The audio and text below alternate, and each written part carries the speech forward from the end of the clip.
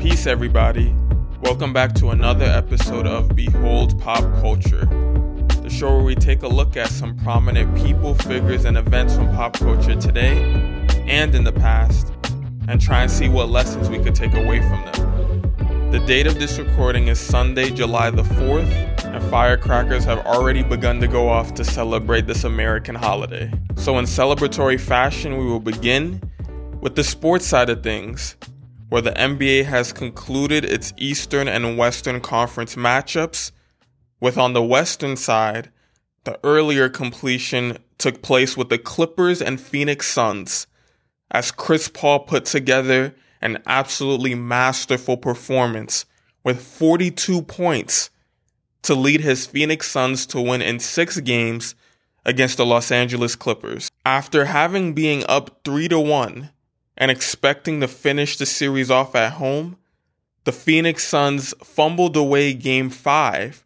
amidst an injury to Zubac, clearing the way for Marcus Morris to start and ultimately score 20-plus points as Tyronn Lue employed a small ball lineup. This was, of course, accompanied by Paul George going off for the most points he's ever scored in his long playoff career, totaling up 40-plus points with much-needed baskets, including crossing over Chris Paul multiple times and hitting timely shot after timely shot, leading his team to potentially forcing the Game 7. But as I mentioned before, it wasn't enough, because aside from Chris Paul putting up a historic performance, the Phoenix Suns decided to get DeAndre Ayton more involved. Jay Crowder started knocking down his three-point shots in Game 6, and the Clippers were missing shot after shot after shot as Paul George just could not get it going. Patrick Beverley was clearly frustrated, and it seemed like the team was exhausted from having to play so many games prior to the Phoenix Suns matchup. Many basketball fans did opt to believe that with Kawhi Leonard, this Clippers team might have been able to force a Game 7. It may not have even gone that far, but you have to play the hand that you were dealt. And in this legacy game for Chris Paul as he proceeds to hopefully add an NBA championship to his prestigious career, we have to give a round of applause to the Los Angeles Clippers, as Reggie Jackson played his way into a new contract likely. After potentially being forced out of the league, he showed that he can score with the best of them, consistently putting up 20-plus points and being one of the best three-point shooters throughout this entire playoffs this year. Paul George was able to dispel his playoff P name, as many referred to him as Pandemic P, Playoff P, Way Off George.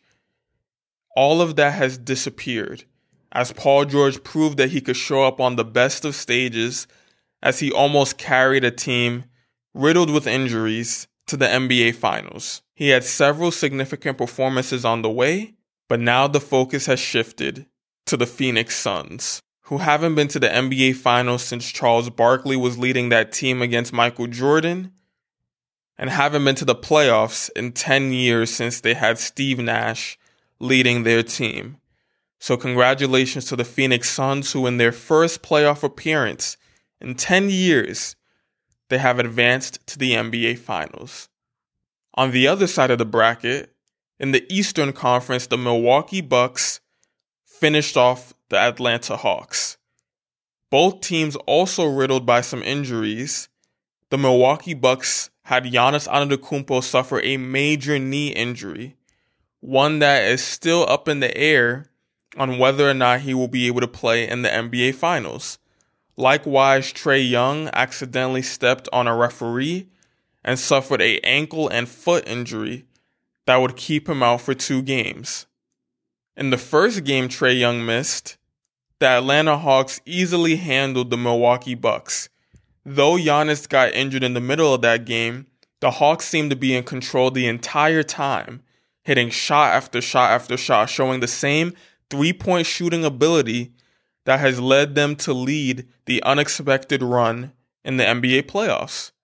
Their offensive efficiency tricked the NBA world into thinking they may have been able to win the series with Giannis Antetokounmpo being out.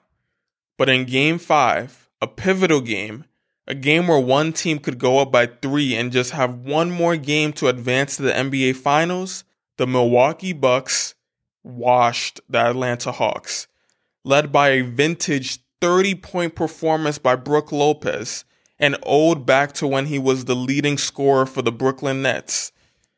He handled their defensive bigs like they were nothing. Chris Middleton was shooting efficiently, and Jrue Holiday led the team both on the offensive and defensive side of the ball.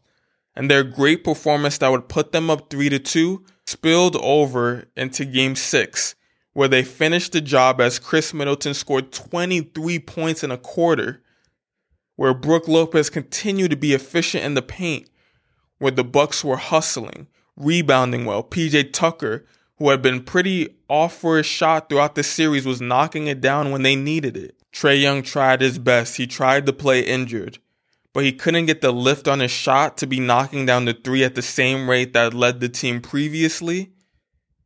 And even though Cam Reddish came seemingly out of nowhere trying to put the team on his back, playing well both on the offensive and defensive side of the ball, the Milwaukee Bucks were the ones who came out on top. And now we have a matchup between the Phoenix Suns and the Milwaukee Bucks, who haven't been to the finals since 1974. Officially, I will be picking the Phoenix Suns to come away with the championship, largely because I do not believe that Giannis Antetokounmpo will be healthy for any part of this series. Even if he plays, I believe we'll be seeing a somewhat hobbled Giannis Antetokounmpo. Definitely a Giannis that won't be able to dominate in the paint the way we've seen him do several times throughout this playoff run. The way that Trae Young was able to punish the drop coverage that the Bucks were running, I anticipate that Chris Paul will emulate what they did. And Chris Paul, who's been a mid-range maestro, someone who has been feared in that area of the paint throughout his whole career, I believe that he'll continue to put pressure on the defense. And if they're forced to throw double teams at him, he's the worst person to do that against, because he will find the open shot. And not only do I believe that he will do that on the offensive side of the ball, I believe that the Phoenix Suns have much more difficult to deal with defensive wings with Mikal Bridges and Jay Crowder. People who will surely cause trouble for Chris Middleton, who has proven to be an inconsistent offensive threat, and for Giannis if he decides to play, who has oftentimes been confused as to whether or not he wants to dominate the paint or take three-pointers and mid-ranges that teams will likely want to live with on the defensive side of the ball.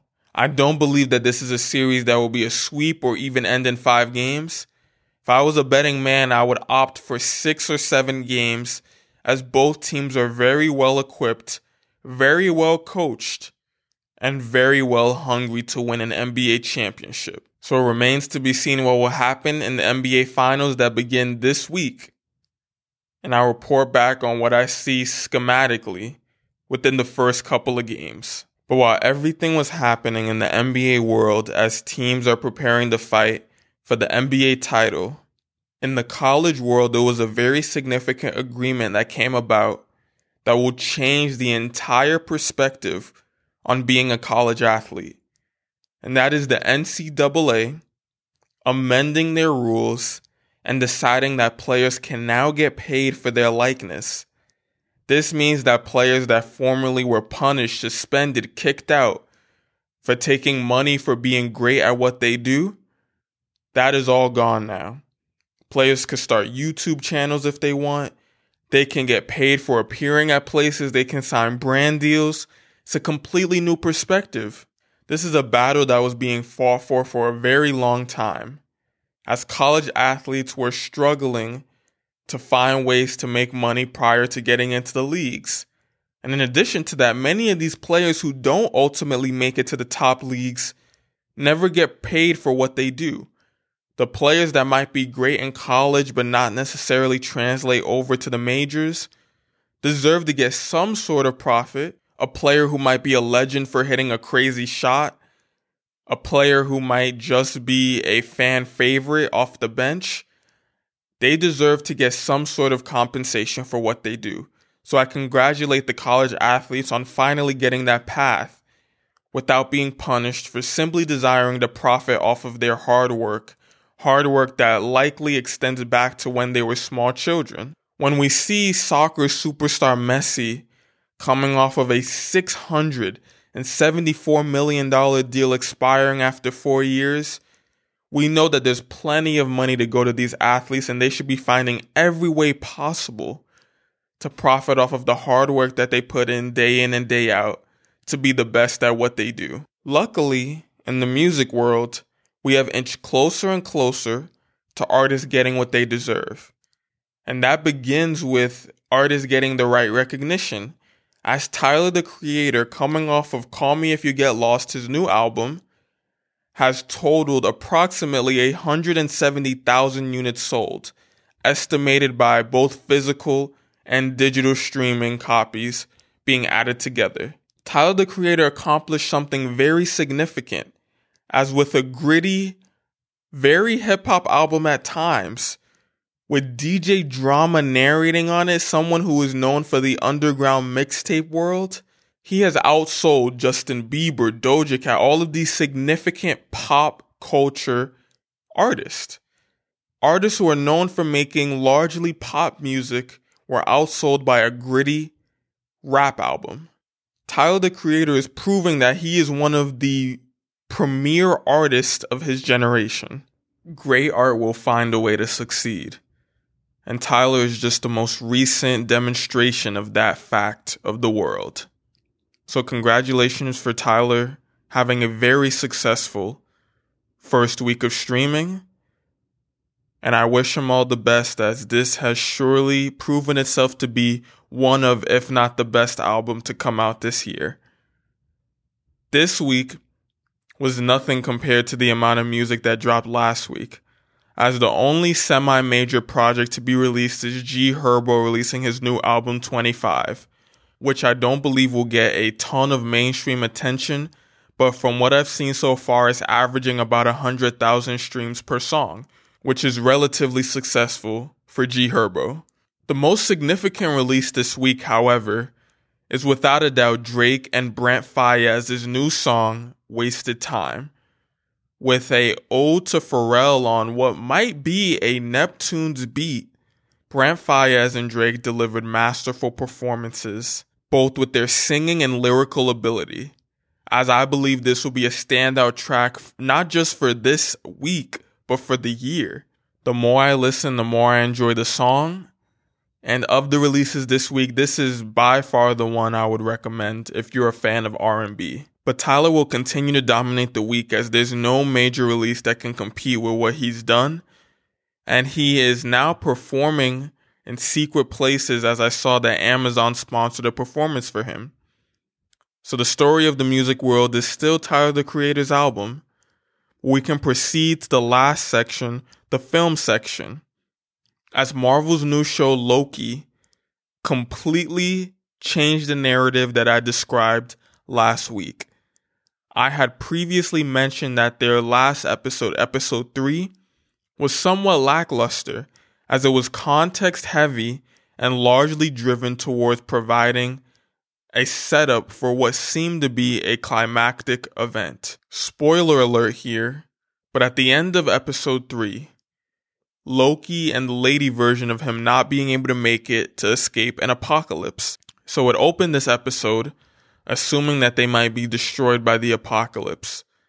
But the timekeepers send their people after them, and they're able to get them right before the apocalypse happened. And what preceded was an interrogation of Loki and the lady version of him, and ultimately the discovery everyone working for the TVA was robbed from their lives and brainwashed to work there.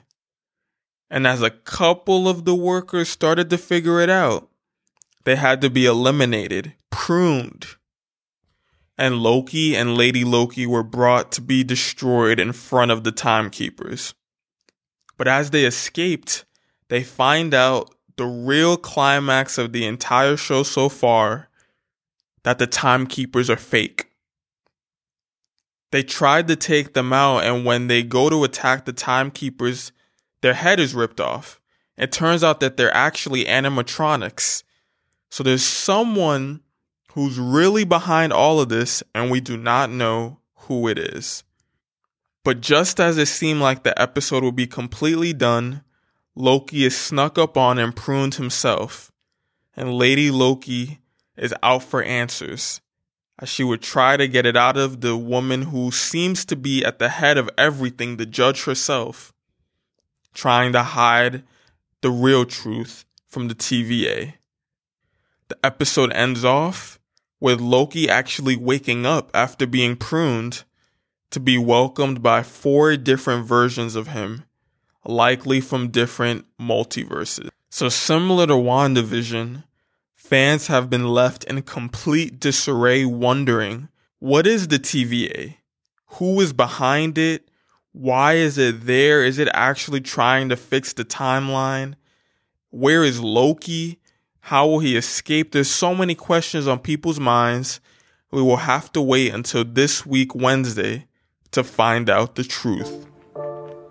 But with that being said, this is the end of today's episode. Thank you for listening. I appreciate you taking out the time. Please let me know any way that I can make this a better experience for you. And I'll talk to you next week. This is Behold Pop Culture.